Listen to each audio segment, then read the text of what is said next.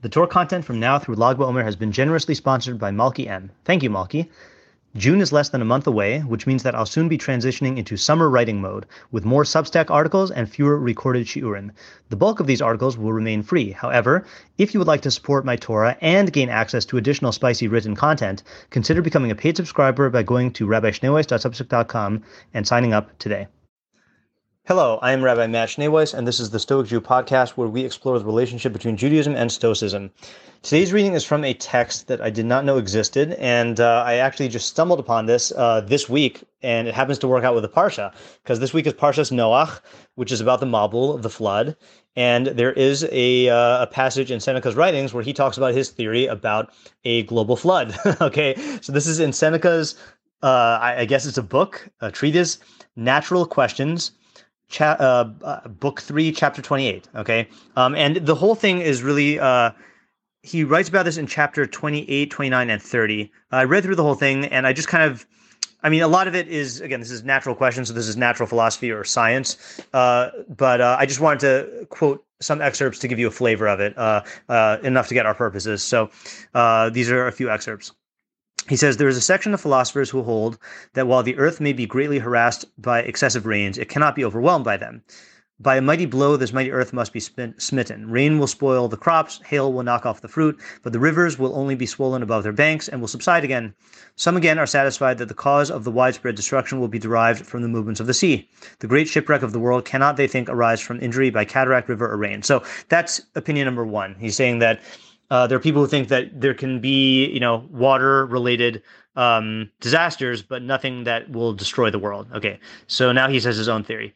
I am willing to grant that when the day of destruction is at hand, and heaven is resolved to create a new race of men, the rain will pour down incessantly, and there will be no limit to the floods.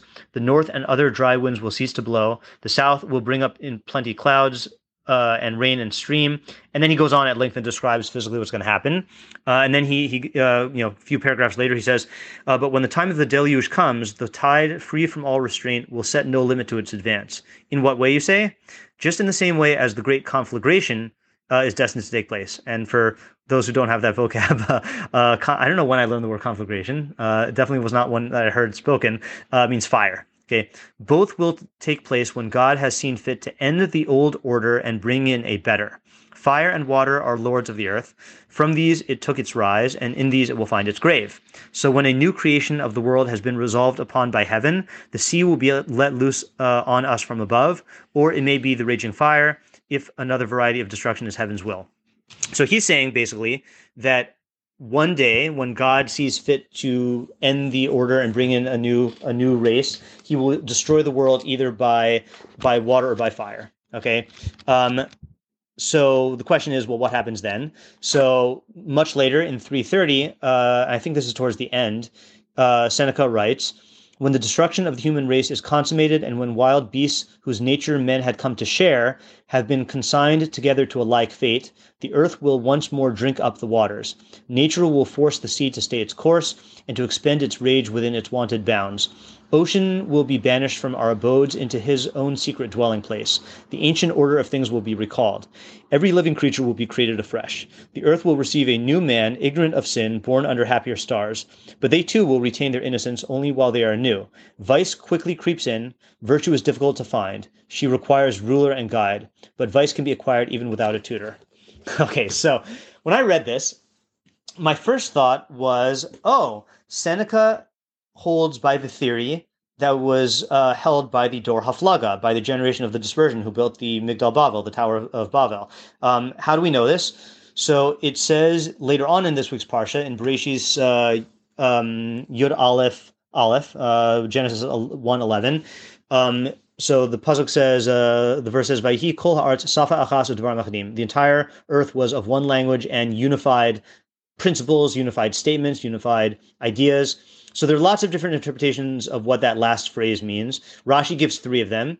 The third one is davar devarim achadim, which in the original source, it's okay. Fine, yeah, I won't go to the original source. We'll just read Rashi. Devarim achadim amru. They said, meaning the people of this civilization said, achas le'elef v'taf reish nun vav shana harakia mismotet. once every 1,656 years, the firmament, the sky, becomes unstable. Kamosha asa b'meha Mabul, like happened in the days of the flood. Ba'u v'nase lo smuchos. We will come and make supports for it. Okay, so so it's unclear. According to this interpretation, and this is from Midrash Rabbah, the original source is Midrash Rabbah 38:6. Basically, according to this midrash, the people of the Dor HaFlaga, the generation of the dispersion before the dispersion, they thought that the flood was a natural cyclical event. Okay, that I guess the flood had happened 1,656 years beforehand. So they said, or I guess I don't know. Actually, I don't know how long beforehand, but they based on when the flood happened, they had this theory that a flood like this will happen every 1,656 years, but we are going to stop it. Right? We are going to build this tower and make supports for the sky so it doesn't become unsteady. The original midrash says basically that they need to build 4 towers, and this is the one in the east. Now, is this midrash to be taken literally? Did they actually think that they could support the sky with towers? Unclear. I was reading in this book by Tim Ferriss, not to be confused with the Tim Ferriss whose books I read. Where is this book here? Timothy Ferriss. Sorry, yeah, he goes by Timothy Ferriss.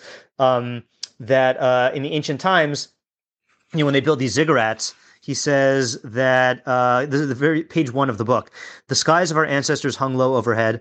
When the ancient Sumerian, Chinese, and Korean astronomers trudged up the steps of their squat stone ziggurats to study the stars, they had no reason to assume that they obtained a better view that way. They had reason to assume that they obtained a better view that way, not as we would say today because they had surmounted a little dust and turbulent air, but because they had got themselves appreciably closer to the stars. The Egyptians regarded the sky as a kind of tent canopy supported by the mountains that demarked the 4 corners of the earth, and as the mountains were not all that high, neither presumably were the heavens. The gigantic Egyptian constellations hovered close over humankind, as proximate as a mother bending to kiss a sleeping child. So he goes on and basically says how the ancients really did think that the sky was close enough to be reached, to be supported by the mountains, to be reached, you're closer to it when you build your ziggurat. So I don't know if this midrash is to be taken, literally that these people thought that they could support the sky, but what we care about here is what is the midrash trying to teach us? So what was the mistake according to that to this midrash? The mistake of the people was that they denied that the flood was a punishment from God for the sins and corruption of mankind. Okay, they said it was a natural event. And not only is it a natural event, it's a natural event that we can stop with our technology, and that's why they are portrayed by Chazal as being wicked, because they were really denying the Masorah, the tradition from Noach, that God had brought the flood as a punishment for mankind, and that he had made a covenant to say that this was not going to happen again. Obviously, these people clearly held it was going to happen again. And it seems, I don't know if this is unanimous, but it seems pretty evident that Noach and his sons were still alive when the tower was being built. So that's why I'm using the words deny, that they actually denied this. It's not just that they were ignorant of it, okay? So when I first read Seneca, I thought, oh, that's what he holds. He holds that the flood is... he says it's cyclical, right? That this is, this happens every once in a while, that God sees fit to end the old order and bring in a new one. And he debates whether it's going to be through fire or water. Okay, but then I realized, and so I thought, I just, again, I associated to that and I just equated it with this midrash. And then I realized, no, he is saying that it's cyclical, but he's saying it's cyclical not because of cycles in nature, but because of cycles in man, right? So let's read that again. He says, when the destruction of the human race is consummated, okay, meaning it reaches its culmination, and when wild beasts whose nature men had come to share had been consigned together to a like fate, okay, meaning when man becomes like animals, the earth will once more drink up the waters. Okay, now pause for 1 second here. I'm just realizing as I'm reading this here, that's very similar to the phrase used when God does proclaim destruction on the world, right? He says, hold on. This is a notoriously difficult pasuk to translate, but after Hashem, after the people stealing women and engaging in violence and robbery. It says, Hashem says, "V'yomer Hashem lo yadon ruchi ba'adam la'olam b'shagam hu basar." Okay, so again, very difficult to translate. I'm just going to look up the Ralbag really quickly because I think I liked his interpretation the best. So the Ralbag says, what does it mean, lo yadun ruchi ba'adam? That my spirit will no longer be yadun in man. Okay, I can't find this Ralbag right now. Oh, he says, okay, I'm just going to paraphrase because I thought about this on the spot. What is the spirit of Hashem in man? The spirit of Hashem in man is the intellect. That's what we call. I mean, it's not the spirit of Hashem in man. It's the spirit of man, which is described, which allows him to relate to Hashem. So the intellect will no longer yadon, will no longer rule over man, meaning it will no longer govern man, because he is also flesh. Okay, and the Ralbag, you could look it up. I'm pretty sure this is the Ralbag that I'm thinking of. Says, basically, what happened was humankind had been so overtaken by their animal instincts that the intellect was in danger of becoming extinguished and perishing from the human race, and then man would be no different than animals. So that is very similar to what Seneca is saying. Okay, but then I'll back to Seneca. So when this happens, the earth will once more drink up the waters. Nature will force the sea to stay its course and to expend its rage within its wonted bounds. Ocean will be banished from our abodes into his own secret dwelling place. The ancient order of things will be recalled. Every living creature will be created afresh. The earth will receive a new man, ignorant of sin, born under happier stars. So you have here God destroying mankind because of their vice, because they became like animals, and he's creating he's restarting the human race afresh. And that's very, very much like Noah. However, he says, but they too will retain their innocence only while they are new. Vice quickly creeps in. Virtue is difficult to find. She requires ruler and guide, but vice can be acquired even without a tutor. Now, that's also very similar to what Hashem says after the flood, okay, which is Noach brings a korban, brings a sacrifice, and it says here, where is it? Vayarach Hashem es reach hanichav. This is in Bereshis Ches Chav Aleph 8:21. Hashem smelled the pleasant aroma. Obviously, that's a metaphor. V'yomer Hashem el libo, and Hashem said to himself, Lo osif l'kalal od es ha'adama b'avur ha'adam. I will no longer continue, or no longer again curse the earth, or continue to curse the earth because of man. Ki yetzer lev ha'adam ra minu urav, because the inclination of man's heart is evil from his youth.